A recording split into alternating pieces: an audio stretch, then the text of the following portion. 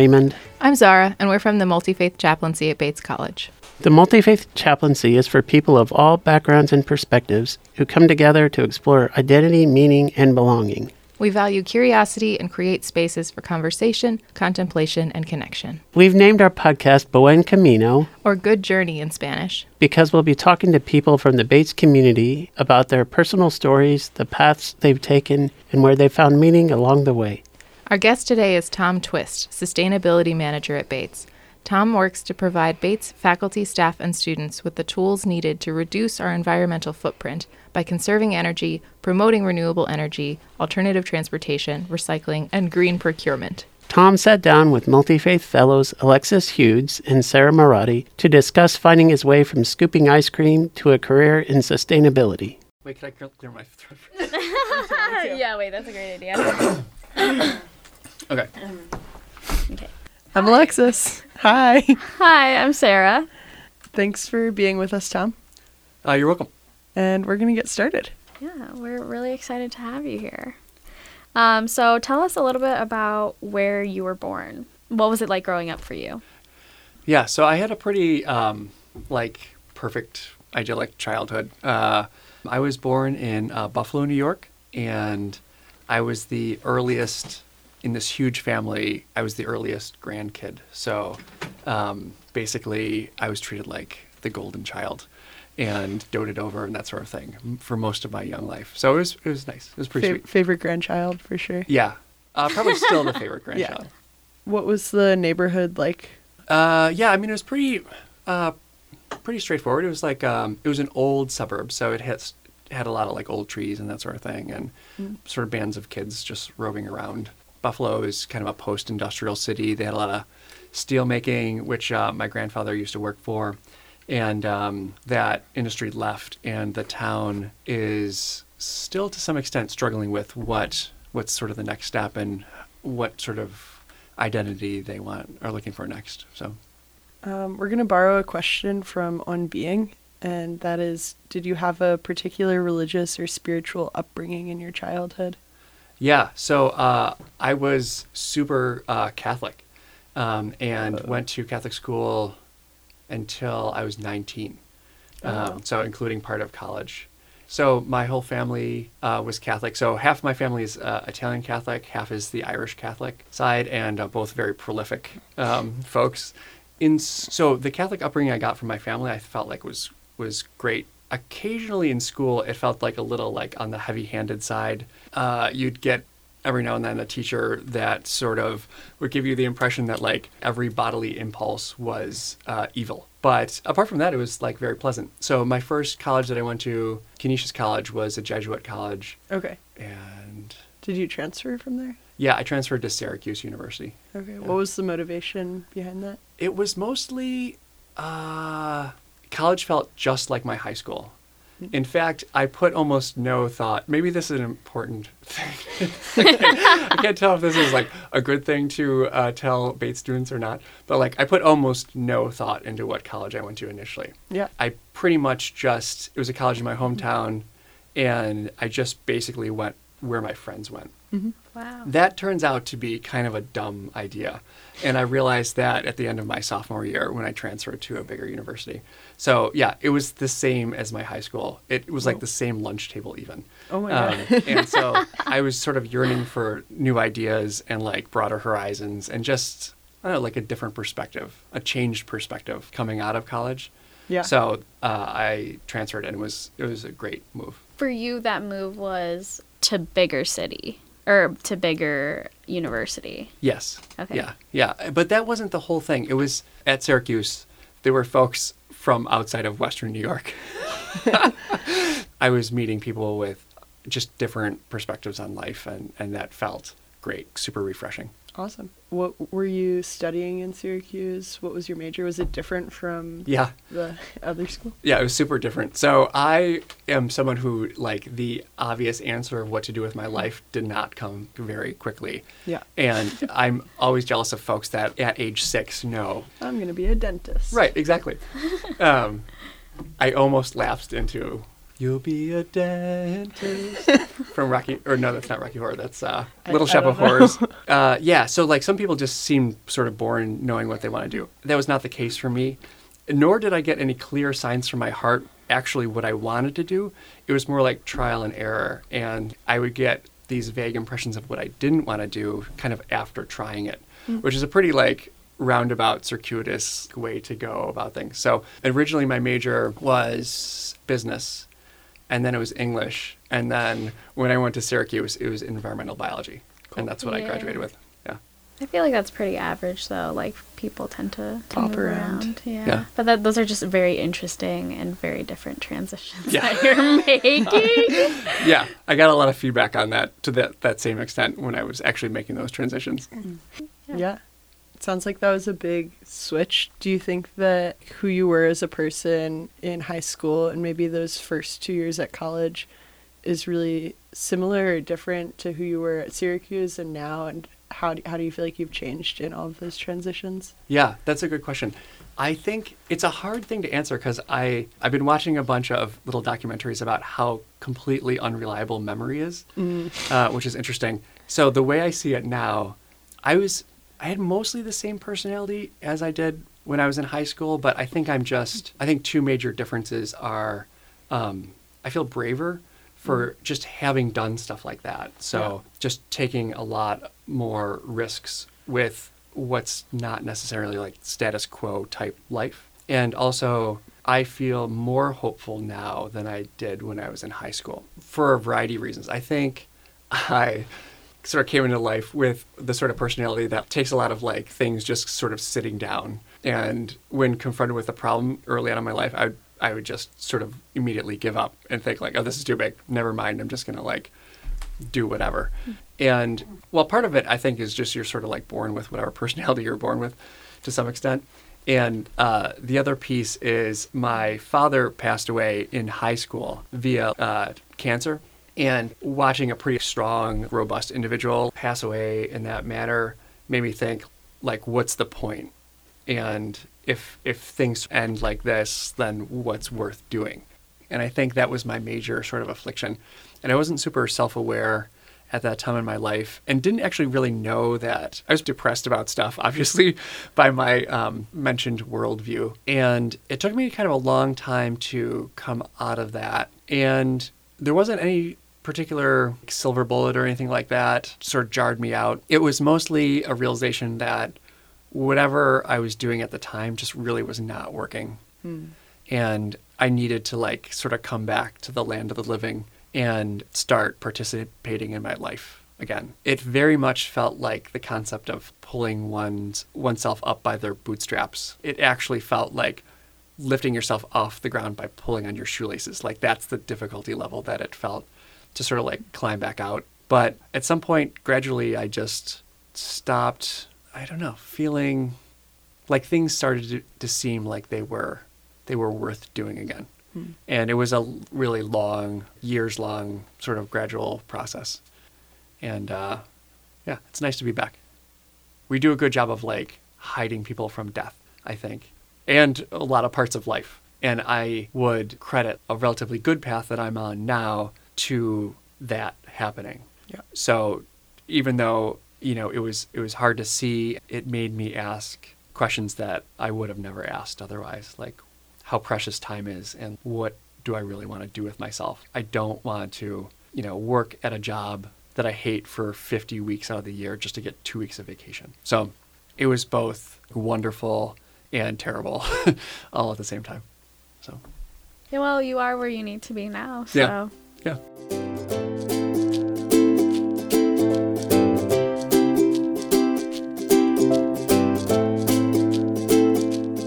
So can you talk about a little bit after college, post-grad? I mean, Alexis and I are seniors. Who knows where we're going to end up? It's horrifying. Tell us a little bit about your experience. What was that like for you? Yeah, so actually the probably the most lost I've ever felt in my life was the year after I graduated college. It was kind of like I went through kind of a ridiculous time where I had no plans I took a summer job that was vaguely related to my field after college, and then quickly moved back to my mom's house and started working the same job that I had in college, which was at like a 1950s style ice cream parlor, Nice. which is not, I think, what most parents are hoping their children will do right after college. It's fair. And so it was basically me who had graduated college and a bunch of like 18 to 19-year-olds that were like very peppy and happy to be there. And I was just the most jaded ice cream slinger you've ever seen. So like 5 o'clock shadow. Like I didn't smoke, but imagine like a cigarette kind of hanging off my lips. You know, do you want a chocolate milkshake or a vanilla milkshake? That's what. And it was pretty. I just did not know what I was going to do with myself. So Yeah. I kind of just took a leap and decided to just travel around the States with no real intention or anything like that of where I would end up. And that ended up being really great. It felt really scary to do, and yet it was wonderful. It showed me I could just move to any city I wanted to, sort of rely on myself, get a job and an apartment on my own, and kind of make it. And that felt really good. So that's what I did right after college. Nice. Yep. Aimless. I like it. Yeah. Ice cream. Give me ice cream with whipped cream. Ice cream. You actually lived in a Buddhist monastery at some point. Yeah. Is that correct? Yeah, that's right. After a little bit of aimlessness, I did get a job in my field, which was infecting innocent mice with E. coli. Oh, no. And That's not nice. that was not nice. So ostensibly it was sequencing the E. coli, parts of the E. coli genome that have a pathogenic part to them. So E. coli is great, lives in your gut pretty happily, but sometimes it also causes infection, and there's a difference between those sort of pathogenic ones and the benign ones. So that was ostensibly what I was supposed to be doing, but really in practice, it involved just making little mice sick in a windowless lab. So Sounds uplifting. it was pretty uplifting. And my heart goes out to all college graduates. You know, entry-level jobs can be soul-sucking. And so it's just nice to remember that's not always the end-all and be-all. When I was looking for jobs, I remember just thinking, oh my God, like, here's the field I graduated in. Really, are these my only options? So I was sort of in the midst of looking for a different job, supposed to be looking for a different job, but thought it might be nice to do like a yoga retreat or a meditation retreat or something like that. So I literally just Googled Buddhist monasteries in New York, and the first one that popped up I contacted, and I went for a visit. I really liked it, and I ended up staying for a month and then staying for a whole year. Whoa. And it was fantastic. It was like hands down the best thing I've ever done. Wow. So did you go in with an intention, or are you just... No, I don't know if the pattern is clear here. You're just kind of aimless. I'm sorry. I should... Yeah. Yeah, no, I mean, I was interested in it, and I felt like I definitely needed to kind of correct whatever direction I was heading in. So when my father passed away, one of the reasons I felt so like depressed or jaded or whatever was that I saw very clearly like aggregating stuff doesn't work, right? You die, and like the phrase is, you can't take it with you, and you can't take stuff with you, money, friends, possessions, nice clothes, experiences, like nothing. And so I didn't quite know how to hold that in my head, because when I looked around, all I saw anyone doing was aggregating stuff, just acquiring, you know? And I didn't know how to like live in the world without what's my option, basically. Down with capitalism. But even more, I feel like it was even more like fundamental than that. It was like, you can be non-capitalist, but like I'm going to go travel the world and kind of like acquire like experiences, you know, For sure. like, Yeah. So I was really like in a pickle, and I didn't quite know how to live in a way that seemed to be worth it. So going to the monastery was really great. And I think I'm a much more like hopeful and like engaged person for having done it. And yeah, I don't know how to talk about it unless you have specific questions. I'm so curious about like what the day-to-day of that Yeah. experience was. I can't even picture. Yeah, it's kind of such a big experience. It's helpful for me to like break it down. So Yeah. the deal with this monastery was I was incredibly lucky to land there, because I've been to like a lot of yoga retreats and things like that, and have encountered people that I felt like the whole place was kind of like that fake peaceful vibe, tons of incense burning, and like people saying like namaste at me in every direction, and it just didn't feel real. And so luckily I landed in a place that was super grounded and very real, and also very challenging to live there, meaning is just hard. The schedule is hard, and also like looking at yourself day in and day out is hard to do.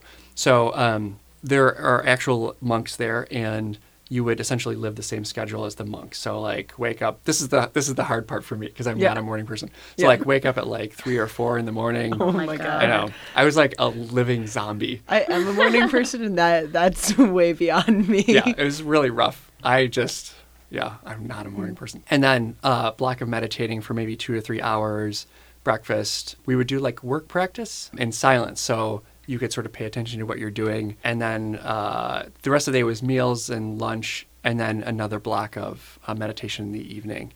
And then once a month, they would actually have a whole week of just meditating. Whoa. And that was the hardest thing by far that I've ever done. Before I started meditating, I had this idea of like, what is Tom Twist actually like? And it was pretty rosy. But when you actually get into the nitty-gritty of things, you're like, oh man, I am just an aggregate of a bunch of old programs that keep spinning.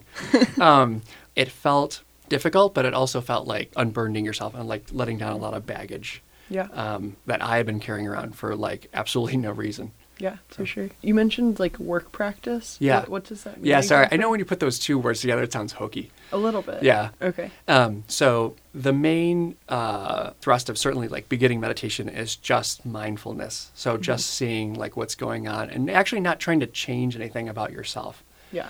So I have to that's something that I kind of have to watch because I am like a major self-improver type. And I love to think I'm not good enough and I need to like do X, Y, and Z to get better. So I'm constantly trying to like get better and better and better, which actually works for my current job pretty well. Yeah. One of the things that's completely radical, I think, about meditation is that you're seeing things and how you are, thoughts or whatever, and you're not trying to grasp after the thoughts and you're not trying to push them away. And when you start to meditate for a long time, you see that like grasping at stuff and running away from stuff is all I've been doing from the cradle. And it seems like such a simple thing, but it's really like a radical departure from how most of us kind of live our life. So getting back to your question, the work practice thing is an extension of meditation, but you're not just like sitting on a cushion, you're actually working / meditating at the same time. So that part of the day, it's like something simple, like chopping carrots or something like that, so that you could actually bring like mindfulness to like a fairly simple task and do the same thing, like notice where your brain goes and whatnot. And then that's also done like in silence. And then after lunch, it's like something more complicated, like being a registrar and like answering emails and things like that. So it's like gradual levels of difficulty in terms of keeping present and watching what you're doing. Yeah. So you, at the very beginning, you were talking about how something you took with you was hope. Is there a practice, like a specific practice that you took that you still continue today? Yeah, that's a great question. No. Next question. No. I mean, what was crazy about it was the hope part of it was there. It was just layered up with stuff. So really, the meditation part helped with just like unburdening what was already. It had been covered up by a lot of stuff, and so as I dropped that away, it was just always there. So yeah, it wasn't a specific practice. It was just getting rid of stuff or like letting go of stuff that it was unnecessary. Have you continued the practice of meditation since you left the monastery? Yeah. So I still will meditate in the morning and in the evening each day. Sometimes the evening one goes out the window. Yeah. Eco-rep meeting nights? Yeah, Eco-rep meeting nights. It's the worst for meditation. And I still will return to that same monastery for those long weekly meditation things. So, oh, wow. Yeah. Cool. Do you feel like you had to kind of go through this meaningless ice cream job before you found one that was more purposeful? For me, yeah. For other people, I don't know. But I think it was really good to sort of go searching for something. I don't know what I was doing with the ice cream. But like the searching part of it for me, like ended up being very necessary. And I'm so glad I didn't stick with the job where I was just like killing myself all day. It was just not me. And I could feel that, but I could also feel the practical side of my brain saying, well, this is known and this is good and you're getting a paycheck from this and this is in your field technically. So maybe you should just stick with this instead of sort of listening to my heart, which was like, this is crazy. You're in a room with no windows and you're killing mice all day.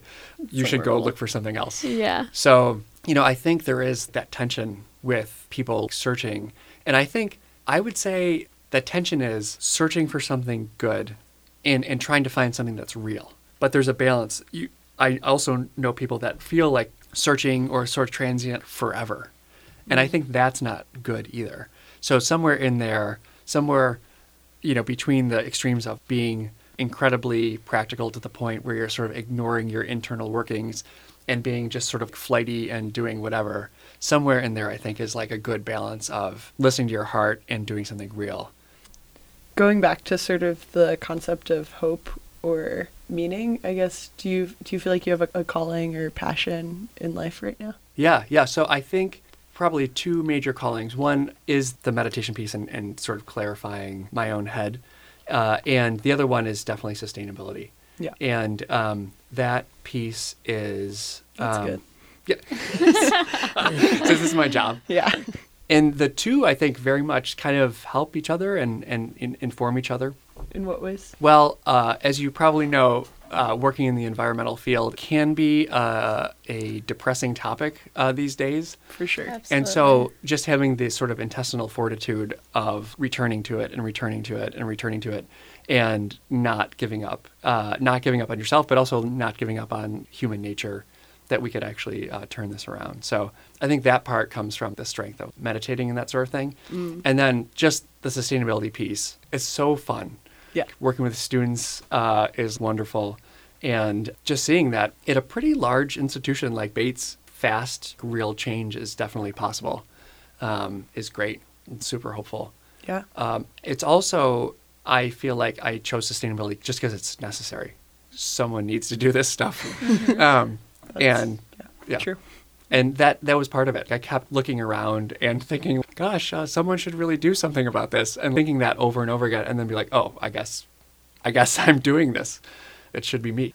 And I think that's a nice maybe message for like recent or future college grads, is that if you're interested in something, just to stop waiting for someone better, smarter to come along and fix everything. It's you, ultimately.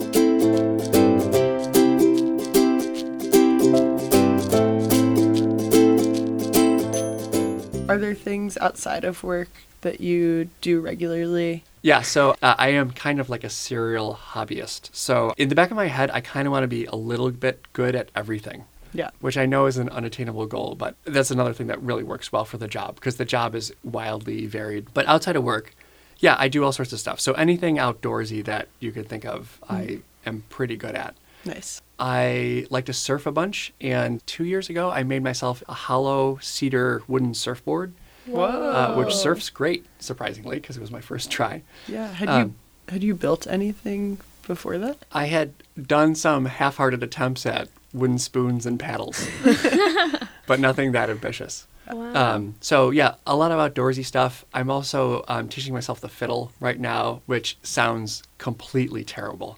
And I can currently sort of screech my way through 5 or 6 old-time fiddle tunes. Nice. Yeah. And I'm making friends with the cat and our neighbors. Yeah. They love that I've picked Everyone's this favorite person right now.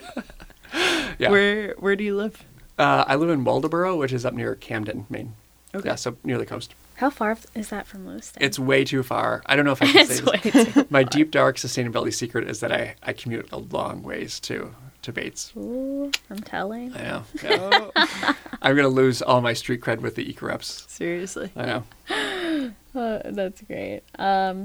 So there's research that shows that young people are increasingly looking to work as a source of meaning in their lives. How do you think that Bates students should start preparing to find meaning in today's world? Yeah, that's a great question. I think the good news is that in my relatively brief working career, it does seem like better jobs with meaning, are increasing in number. For example, sustainability. So when I was going to college, my job in no way existed at all. And this particular job is really increasing exponentially as I feel like the world realizes that we can't just trash everything for profit. Do you think the world is realizing that? Oh, that's a topic for another podcast. I think. Okay, fair enough. Yeah, no, I do actually. Yeah. Now, the speed at which we're responding to that imperative is in question. But I think the average global citizen sees that super clearly. In contrast to when I was going to college, I think Bates does a really nice job of actually incorporating into their teaching real world stuff. And I think they do a good job of making things not just theoretical, but actually looking at ways to go out into the community and start sort of practicing what you preach, ways to find solutions to the problems that we see in the world. So it's good to see. I think it's a departure from, at least when I went to school, it was very theoretical. And I was always wondering, what does this have to do with the real world? So I think they do a nice job with that. That's so interesting to hear because I was having a discussion with a friend the other day who was talking about how there's a lot of ways for Bates students to apply meaningful work in the community, but that they feel like for certain majors, like for economics majors, that there really isn't an avenue for them to do that, or that students really wouldn't want to engage that way, which is really interesting to think about. Yeah. I mean, I think one of my roles at the college is to kind of help with that. So I work on broader sustainability for the college, but I also, probably my favorite part is working with the students and having them work on tangible solutions to the problems that they're learning about in class. So, for example, the eco-reps, what I have them work on is everything that they would have to do if they had my job. So none of it is busy work stuff. It's all, if you wanted to go out and do this, you're getting paid to train basically in the realm of sustainability solutions. So yeah, I kind of hear that loud and clear. It's a hard thing to do because there's a lot of training involved and that sort of thing, but the end result is so great and totally worth it. Yeah, absolutely. So, Tom, what gives you meaning? Yeah, so I think leaving the world in a better place than I found it, I think, is probably my goal, both in terms of my work with sustainability, basically making the biggest positive impact that my life allows, and also sort of through meditation and that sort of thing, and just the impact that I have in meeting with people and interacting with them and that sort of thing. Just hopefully moving in the direction of leaving things better than I found them. Cool. I know you sustained a concussion at some point last year. Is that true? I don't remember that at all. Oh, okay. That whole memory thing. Yeah. Can you tell me about that? Yeah, so I was driving to work and someone crossed over the center lane and I hit my my poor little diesel Jetta. And yeah, it was a pretty serious accident. I was pretty banged up for a while. I had a concussion and it was a really interesting experience. I was pretty much in bed for like 2 weeks, just sort of recovering. And my brain was definitely different, physiologically different. For example, I was just laying in bed staring at the ceiling for the whole day, completely not bored at all, sitting there and looking at the ceiling. I mean, it was really, really interesting. And I remember when I finally went back to driving to work, I had no desire to turn on the radio, listen to a podcast, or like distract myself at all. It was really strange. It kind of felt like my mind had been wiped. Well, yeah. And it was kind of cool, actually, in a way. that's a positive spin. Yeah, so it was really interesting. Unfortunately, I still have some symptoms, especially like with short-term recall and things like that. But it seems to be getting better, and I'm mostly back to normal. Was your spiritual practice in any way affected by that? That actually really helped. So again, I was just sort of lying in bed, and my whole body was like banged up, and I was in some pain. And it was like all my sort of meditation training like kicked in, And I was like, well, I could either try to like run away from being uncomfortable all the time and in pain, or I could just let it in. And as soon as I did, it was fine. Things still hurt, but it ceased to be like a real problem or suffering, or it's just what it was. So it was okay. And there's no way I would have been able to do that if I hadn't had some sort of like meditation practice. And I remember thinking like, oh, this is actually working. Great. So, like, progress. Marvelous. That's really crazy. Yeah. Do you still practice Catholicism at all? How has that intersected with your experience in the monastery and your meditation practice? Yeah, great question. So the other day, my grandmother asked me if I missed being a Catholic. And I said, actually, I feel like I'm a better Catholic now than I was before. Wow. From like a more fundamental level. It just feels like I'm just generally not such a bastard. Oh my. Is that what being a good Catholic means to you? I think so. Okay. It's in there somewhere. Yeah. Yeah. Someone just gave me a book on Sufism, Conference of the Birds. It's cool. Really neat book. And what I feel is neat is that a lot of these major religions have some level of contemplative practice or meditation or something like that. And to me, it feels like convergent evolution a little bit. Why do dolphins and fish kind of like look the same? Like, because it works. Yeah. You know? And I love these like similarities amongst the different religions. Like, I think it's not an accident, and it's just kind of cool. Well, to tie it all together, I know you've talked about this a little bit, but what about sustainability work gives you hope for the future? Yeah. I mean, the first thing that comes to mind is the students are great.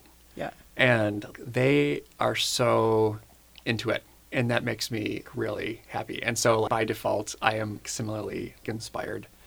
So I love working with the students on sustainability work, but not to just pin all our hopes on the students, because that's something that rubs me the wrong way. Yeah.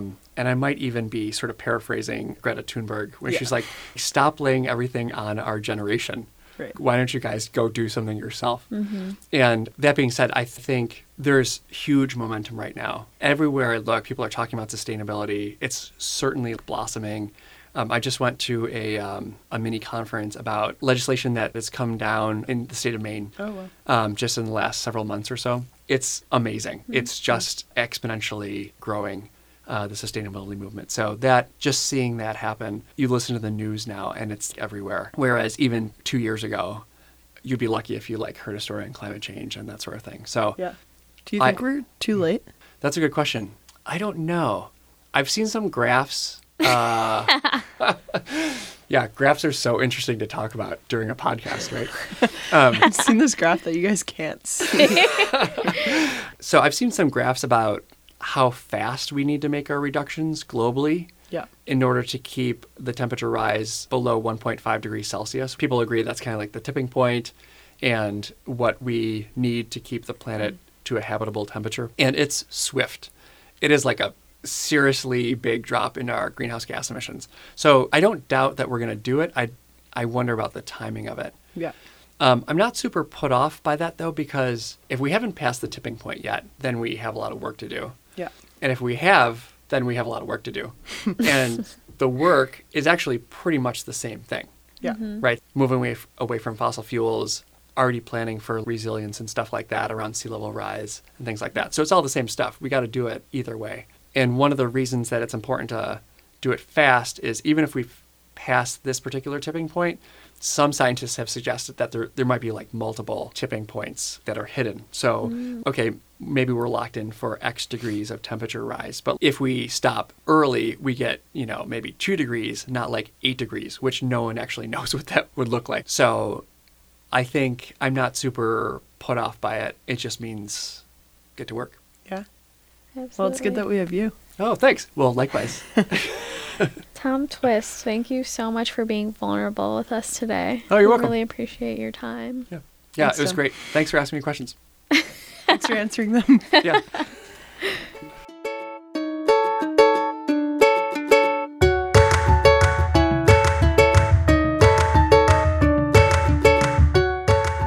Thank you to Colin Kelly and the Bates Digital Media Studio, The Multi-Faith Fellows, Multi-Faith Chaplain Brittany Longsdorf. and Tom Twist for sharing his story with us. Thanks for listening, and we hope you join us next time.